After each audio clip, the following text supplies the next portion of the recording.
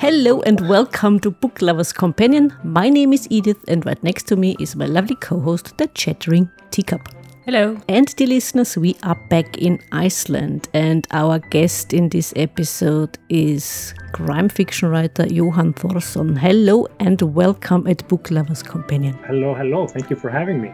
Thank you for being here, Jóhann. So, let's dive right in, shall we, teacup?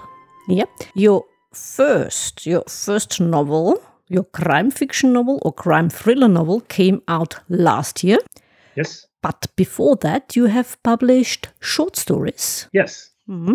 A number of short stories. Yeah, I found them in 3 published anthologies. One was published in 2015, The Apex World in Sci-Fi. Is that correct? Yeah. The Apex book of SF. Mm-hmm. Volume 4 and Garden of Fiends, Tales of Addiction Horror in 2017. And Not Your Average Monster, Volume 2, A Menagerie of Wild Beasts in 2016. Before we dive into your novel, why horror? I've always been fascinated by being safely scared. That makes sense? Yeah. Yes, it does.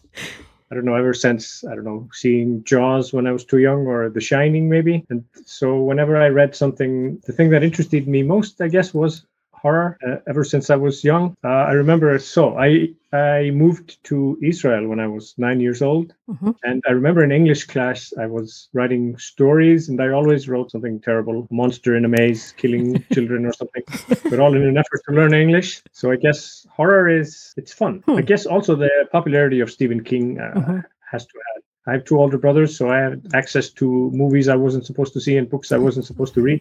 And Stephen King was definitely one of those authors. Mm-hmm. Does it also have a little bit to do with Iceland itself, maybe? Or not at all? Yeah, maybe it might. I mean, here we treat ghosts as if they exist, we make fun of, like, maybe it was a ghost. I guess people do that everywhere. In Iceland, though, it's a part of the culture, part of our history. We learn about famous ghosts. And other than that, I don't think Iceland has a lot of horror. We certainly have a long history of all sorts of stories. Horror is not very prominent, though. Interesting. So you have to make up your own stories.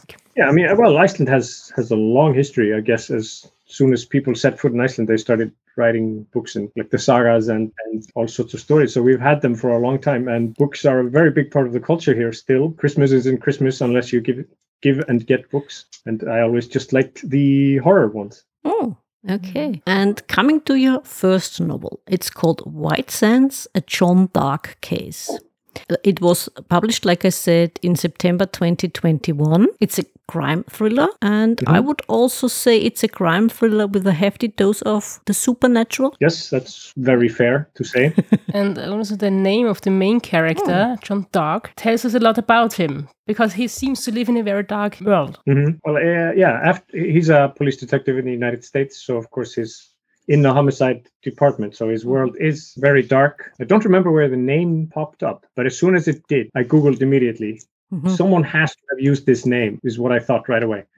It's so good. It's even just the sound, John and Dark, the strong sort of D at the beginning of both words. I thought this character has to exist in something, but he didn't. No one had used a character named John Dark. And not just the name. I mean, like you said, it's a dark tale. Your plot, your story. And I also got the impression while reading the book, it felt a bit like those TV shows where, although it's not set in Iceland, like I said, it's set in the United States, it's always a bit on the dark side insofar as you have a feeling as if everything happens in the twilight.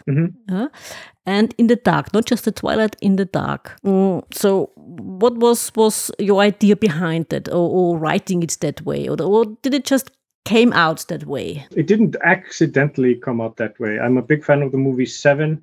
And I've heard that authors should stay away from things they take inspiration from while they write. I'm sort of the opposite of that. I mean, I watched the movie 4 or 5 times while writing the book. So it takes place I would say, in the same sort of world as the movie Seven. I mean, Seven is not set in any particular city, but you get a feeling it's New York City or maybe Los Angeles, and it's always raining, it's always dark, everything is terrible. The book is set sort of in the same sort of mystery city in the United States.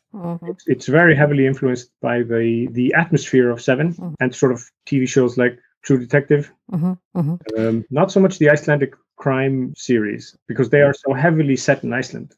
And I didn't want the book to be set in Iceland. I think the way the story develops and is written, I think it wouldn't fit in Iceland. Would it? No, you couldn't do it. No one goes missing for 2 years in Iceland without a trace. It just doesn't happen. There was a recent case where a girl went missing, and they had found her, and the people who she was taken and killed, they had found them and arrested them within like 24 hours.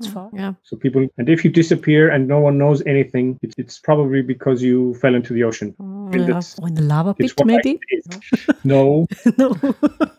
Those are always in very touristy areas, so someone would see. Okay, yeah. Or maybe some tourists go missing there, but nobody cares. Oh, that's an idea. Okay.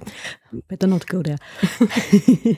And like you said, it couldn't happen you couldn't have said it in Iceland. And your character, John Dark, I mean, the name, and it's perfectly fitting. Also, his, shall we call it past, or the baggage he's carrying around with him is a rather dark one, isn't it?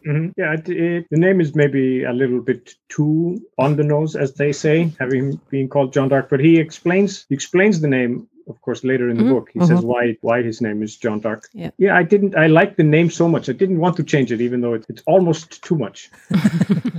And what about his baggage? I mean, we do not want to give away too much.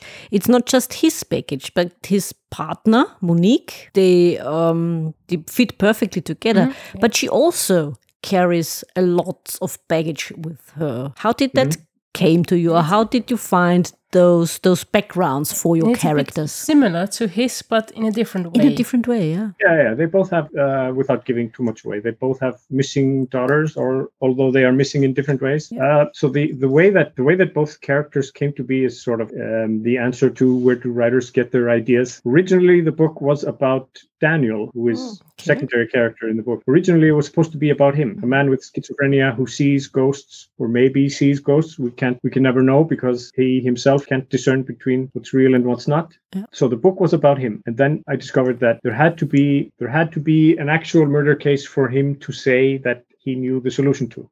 Then I had to add a police officer, and so I started writing a crime where a police officer sort of enters a house where there's been a murder. And John Dark sort of just walked onto the scene complete. There was a time when he appeared on the scene, and he's a black man, and I decided to keep him a black man. That's the first way I saw him. I've often thought maybe I should have made him white because I'm white, and who am I to write a black character? And then I went back, who am I not to write a black character? There's enough white older detective men in the world. I'll keep him black, and I'll make race a part of the book. So when he appeared, he was almost a complete character. His daughter was not missing in the first time I wrote him, but it came later. I needed him to have, all detectives have some baggage. Usually they have a drinking problem. I didn't want to give him a drinking problem. That too it's the cliche. I tried having his daughter missing. I took it out, and then I put it back in, and it just sort of made his worldview makes sense. The way he thinks that everything is horrible, sort of like Morgan Freeman's character in Seven, although he's not modeled on that character. They are totally different, but his worldview sort of,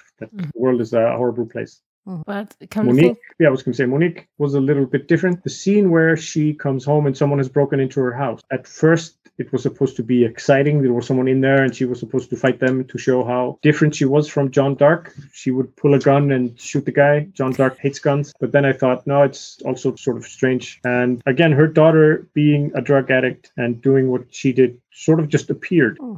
So the answer to the question, where do writers get their ideas? I get them when I'm writing. Just I write, a detective walks on, he looks like this, and then I'm like, maybe his daughter is, and it flows as I write. It doesn't strike me in the shower or while I'm outside walking.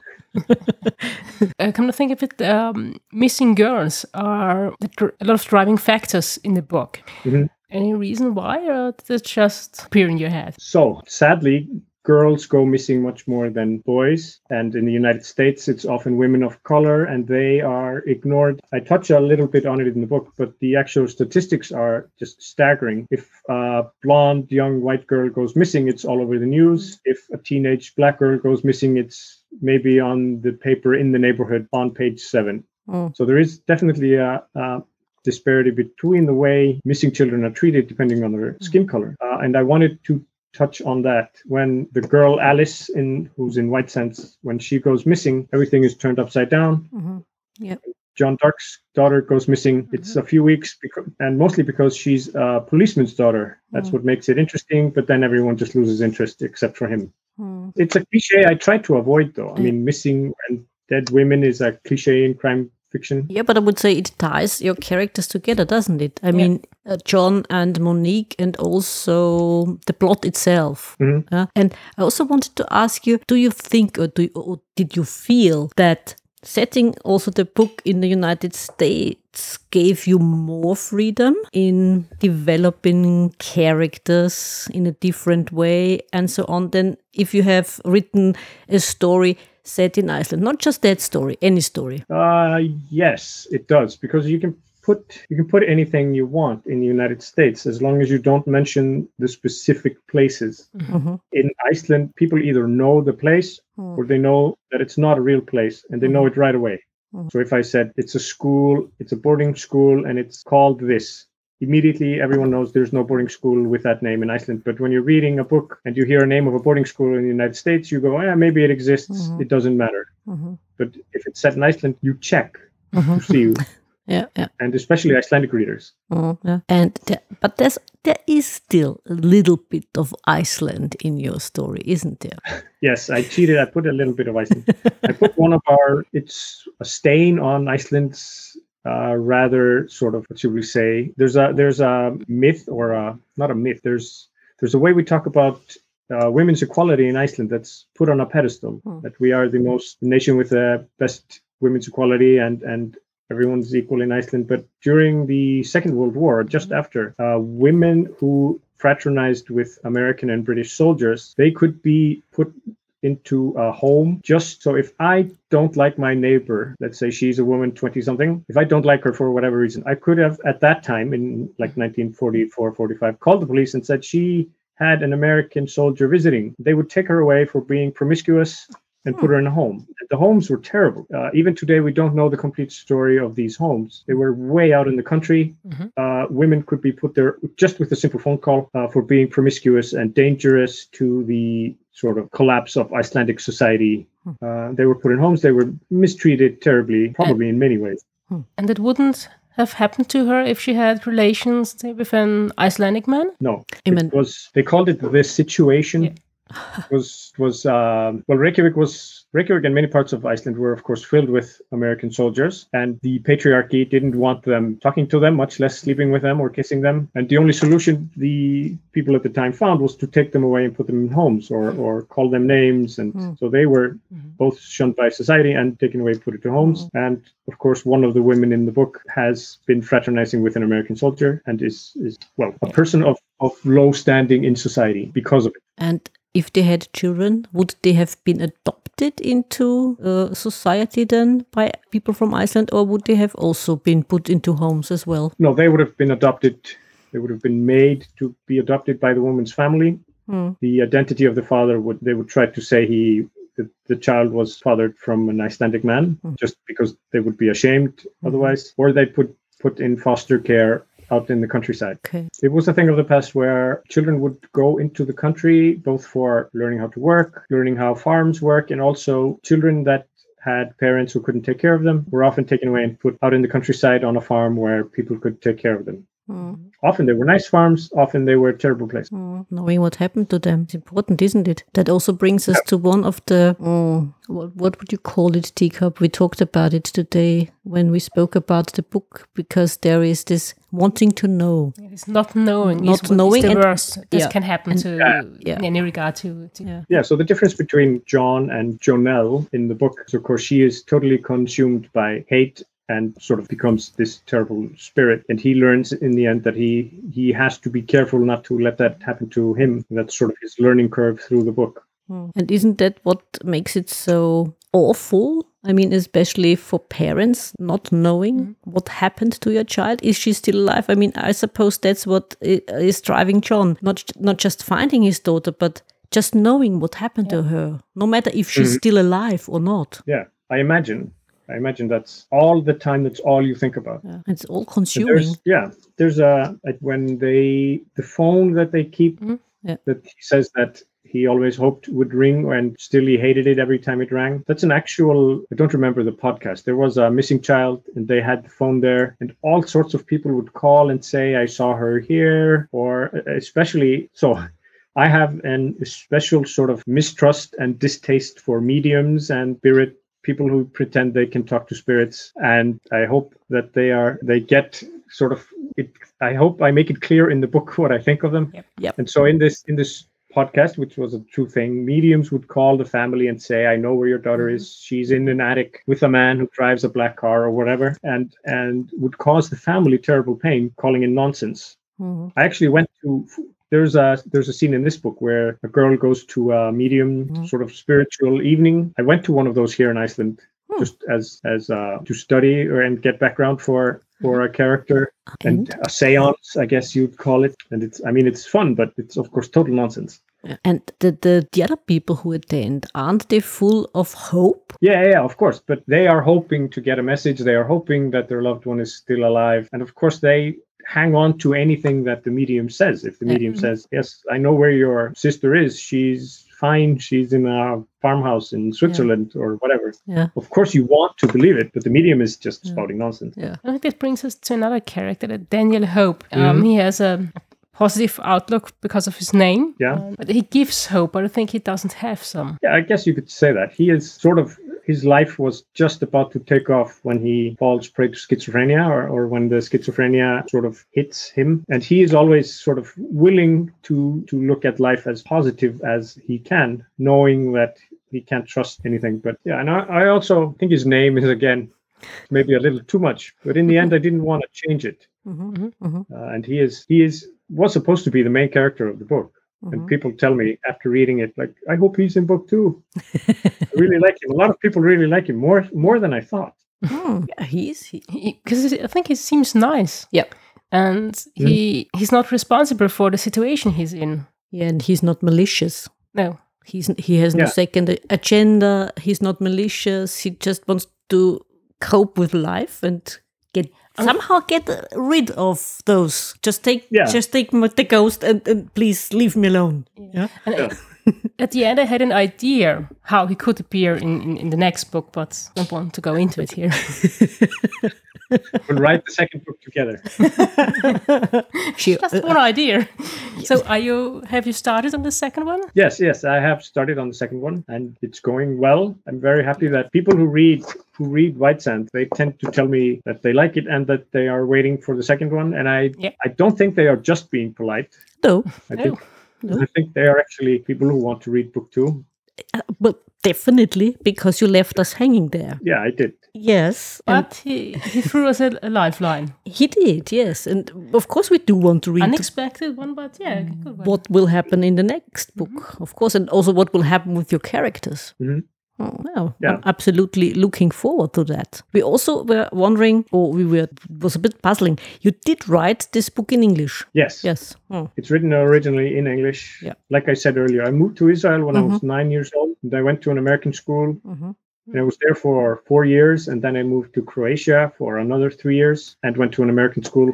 So by the time I was 16, I'd spent more than half of my young schooling in American school. So I knew English just as well as Icelandic. And it was also just a little easy math. If I write a book that's really successful in Iceland, I can buy a dinner. If I write a book that's really successful in the English-speaking world, I never have to worry about money for dinner again. That is true. So has it been published in Icelandic at all? No, it has not. Has not. Okay. My agent is trying to sell it here and to get translated in Iceland. Okay. And would you do the translation or someone else? I don't know. Okay. I mean, I could do the translation, but it takes time. Yeah. It might make more sense to spend time writing book 2 rather than translating this one. Yeah. That's true. And the cover of the book, it's also a little bit creepy, on the creepy side. But it fits to the book. Yeah, it fits. Yeah. It does fit. I didn't want the typical crime sort of cover. Mm-hmm. Like it could have been a photo of a girl with her back turned to you, large yellow letters and then rain or something. Yeah. Like so many crime novels are. Yeah. And I actually worked with the designer on getting the cover. He made some suggestions and there was supposed to be another red part here. And I ultimately said, no, make it completely white. There's so few completely white books. Yeah, that's true. It stands out, like you said. And it almost seems creepy cover. It does. Yeah. But like you said, it's absolutely fitting. And the girl with the back turned, like you said, there's so many of that. 1 in a million. It's 1 in a million, exactly. Yeah. This one stands out. Absolutely. I put it on a table in a bookshop. Ooh, what's that? Absolutely. And you said, Daniel, in the original version of the book, Daniel was your main character and you changed it, or you made him not the main character, but you made John Dark the main character. Was that completely your idea, or did you also get input from an editor to do it that way? It was completely my idea, but it took a long time. So I started writing with sort of purpose back in 2008, I think. And so I wrote the first chapter of this, which was just a Daniel Hope chapter. And I thought, okay, I need to know how to write. And then I started writing short stories.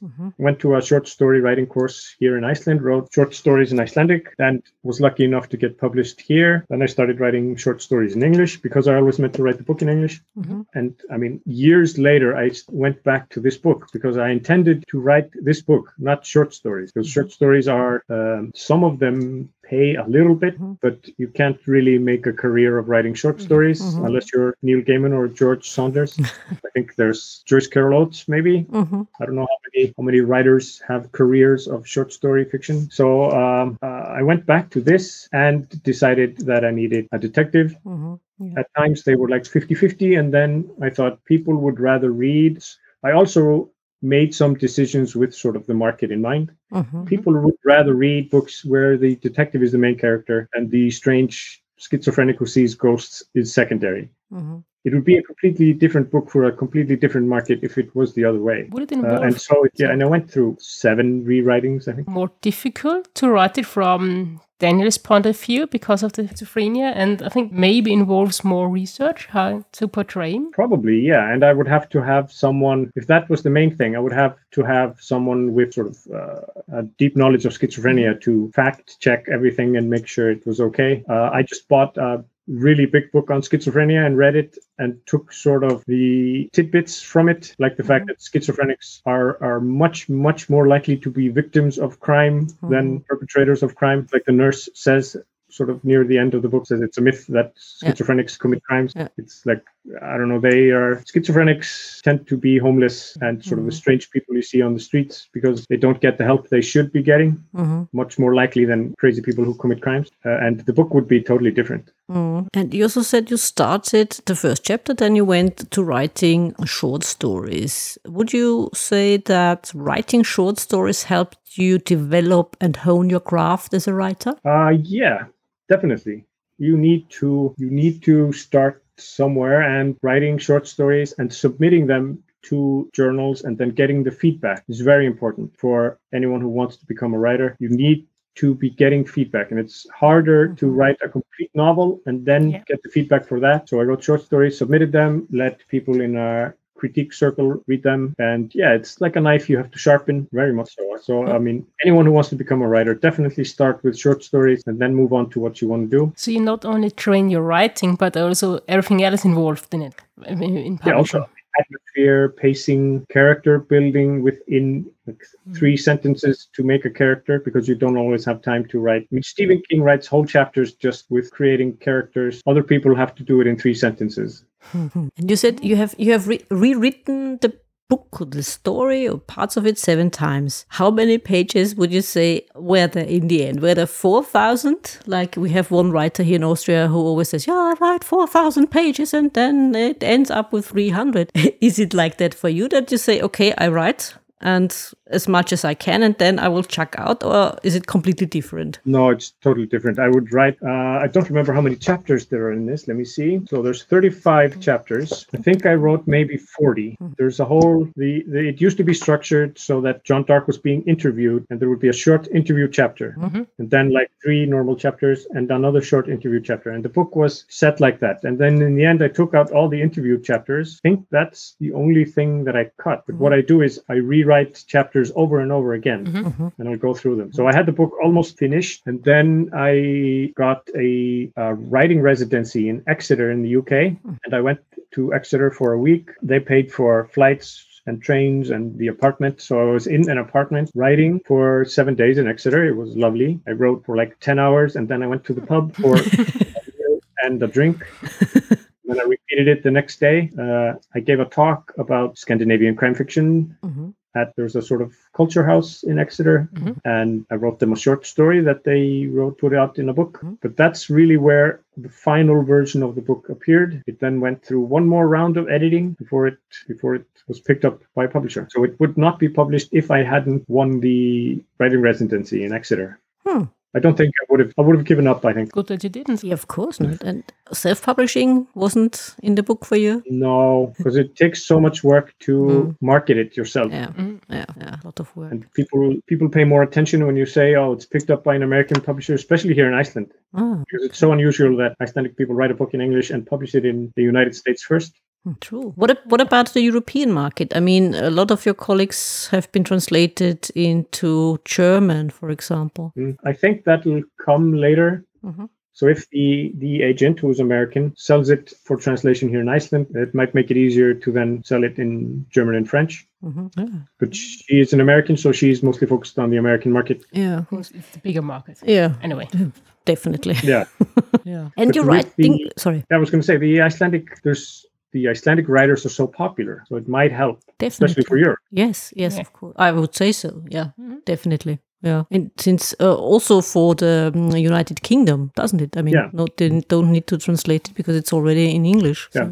Perfect. And what about your writing process in general? I mean, you gave us a glimpse of how it worked with White Sands. So how is it your way of doing it in general? So the only time that I have 2 kids and a dog, and the only time I have to myself is the very early morning. So the best way I get writing done is to wake up at 5 and write until like 7:30. But from 5 to like 5:45, your brain hasn't woken up. The best writing time is between 6 and 7. Your brain has woken up, but the rest of the world hasn't. True. So you have time for yourself. If I manage 2 or 3 weeks of that in a row, then I'm getting what I would call work done. But then life always sort of interferes. Oh yes, it does. It sounds like to have to be very disciplined to do that. Yeah, but it gets easier. Of course, I would reward myself with what they call bulletproof coffee. Do you know what bulletproof coffee is? No.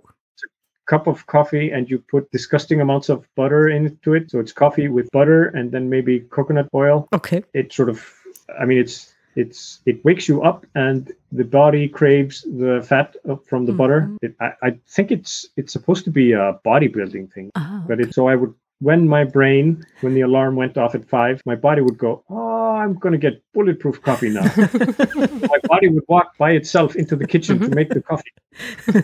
Give me the fat. Yeah. The caffeine and the fat. It's a way of cheating. So the ritual is getting up and having the disgustingly decadent cup of coffee. Then you sort of start writing. So you're not getting up to write, you're getting up for the cup of coffee. The coffee, yeah. And are you a planner, pantser, or in the middle? Somewhere in the middle. I write faster when I plan. But sometimes a scene will just sort of appear when I'm writing and it will go something completely different from the plan.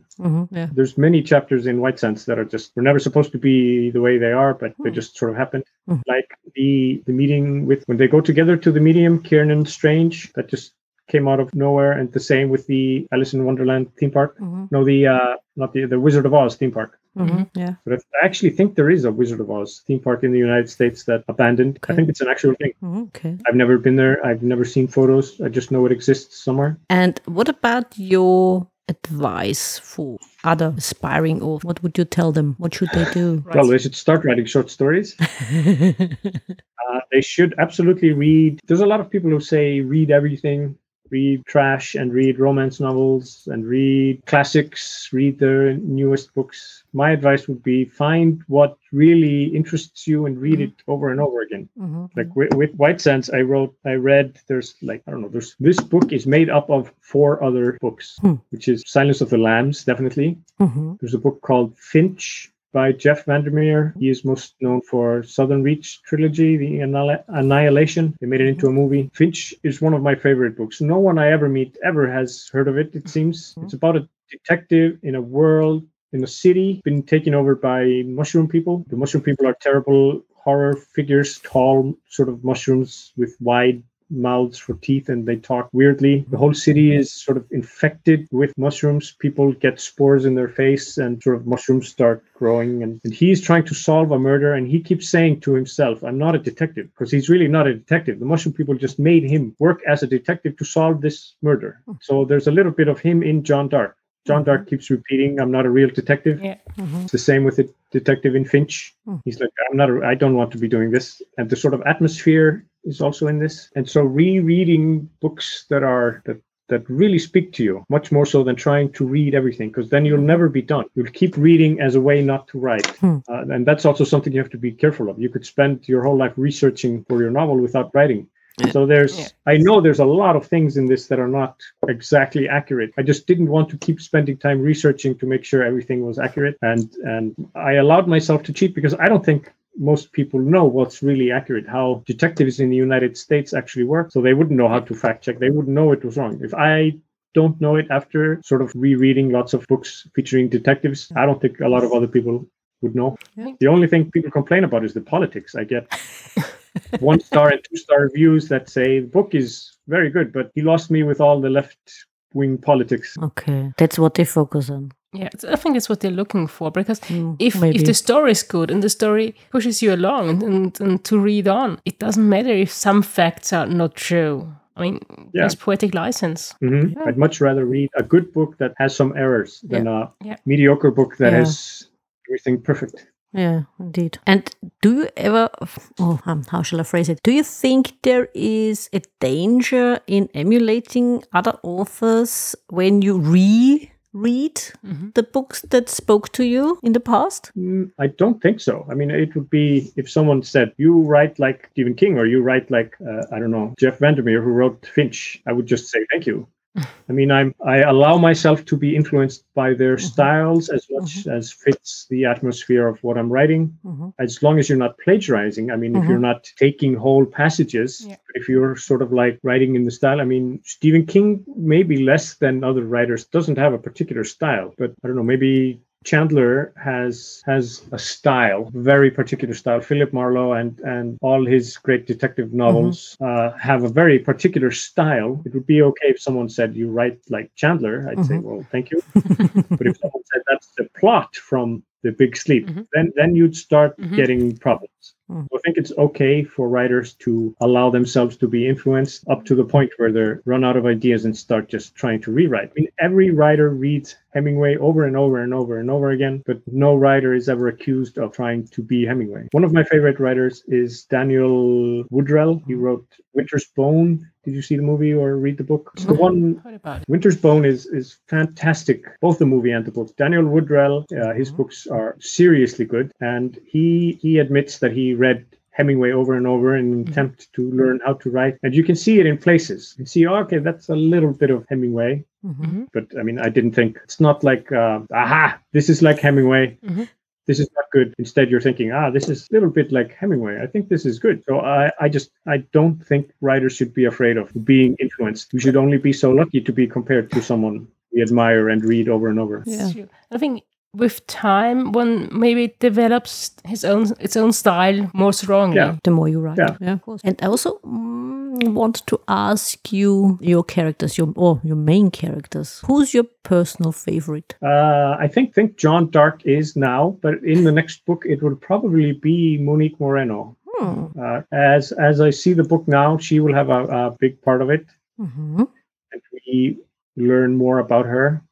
Actually, I think Moreno in Spanish means dark. So they both their last names are both dark. I didn't know it at the time. Her name is Moreno because one of my favorite bands is Deftones, and the singer is his last name is Moreno. Okay. That's where I took the name from. And later, someone said, it's dark in Spanish. Oh. I didn't know that at the time.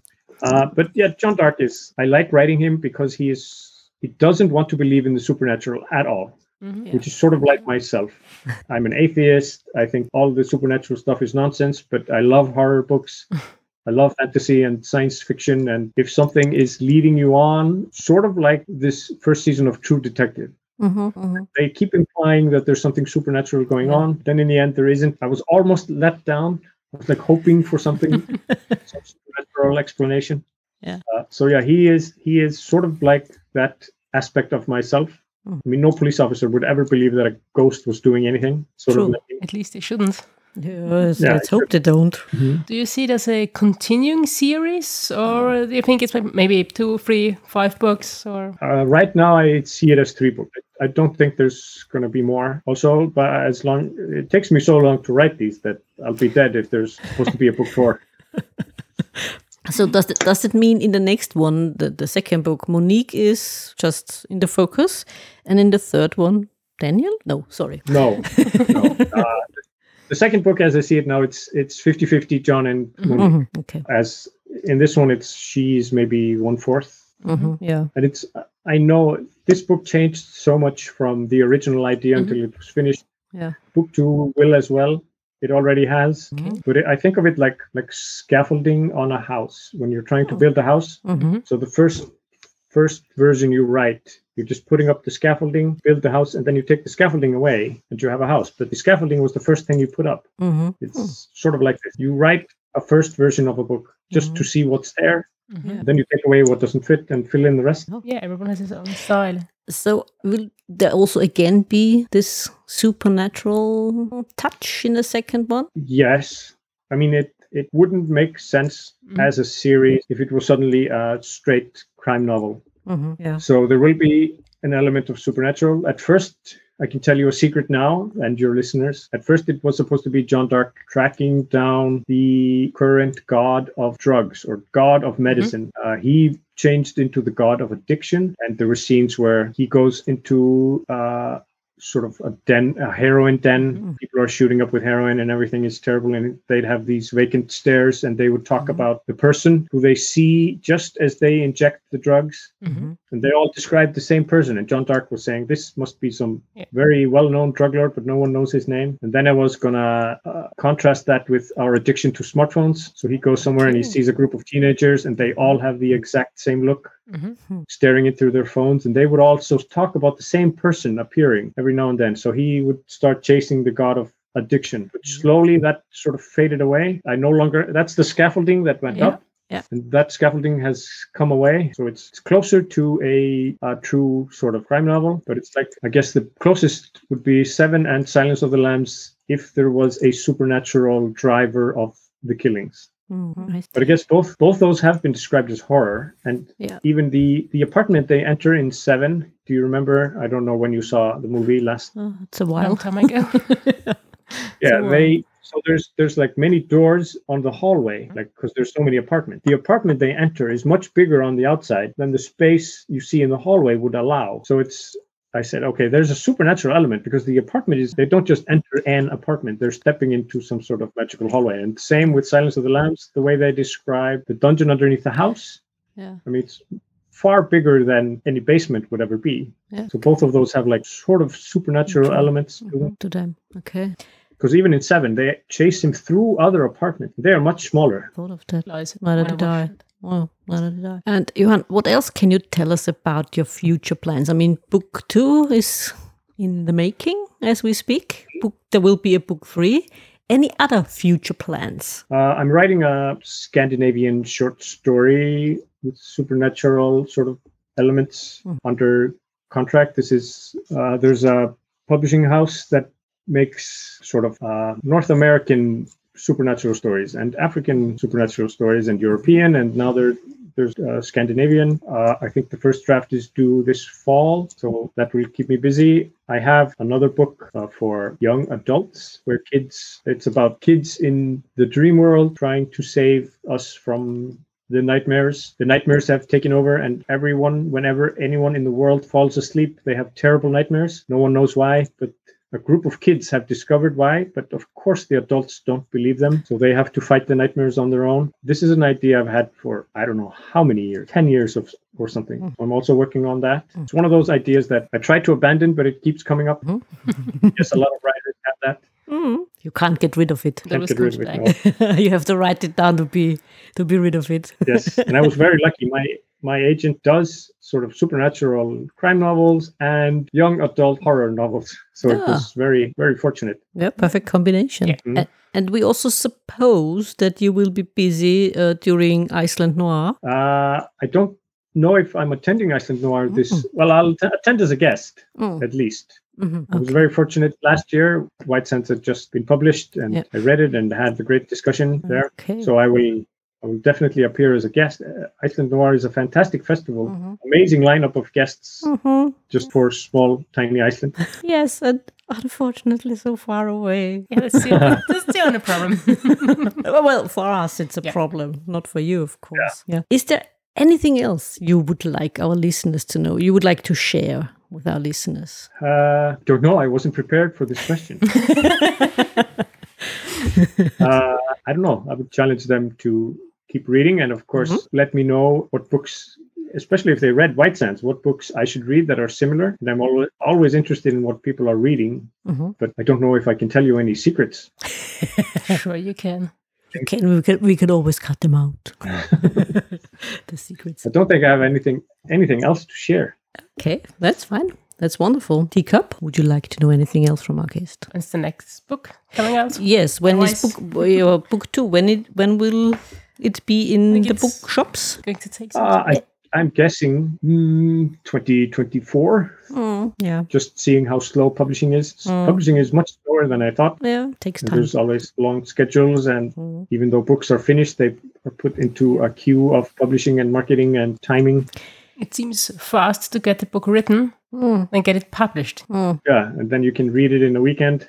Yeah, indeed. Yeah, it's the same with cooking. My mother always complained, it takes me all morning to cook the meal, and within half an hour you have all eaten it all up. Yeah. So, that's it. I sometimes spend 2 hours cooking, and my children spend 2 minutes eating. Yeah, exactly. Yeah, it means they like it.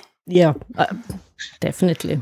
Absolutely. Are there any plans of getting your book made into a film? There are not currently, although I have spoken to... Well, I was lucky that it got an amazing amount of attention really quickly compared to me being an unknown. So I did have 2 chats with a producer in LA. She read the book.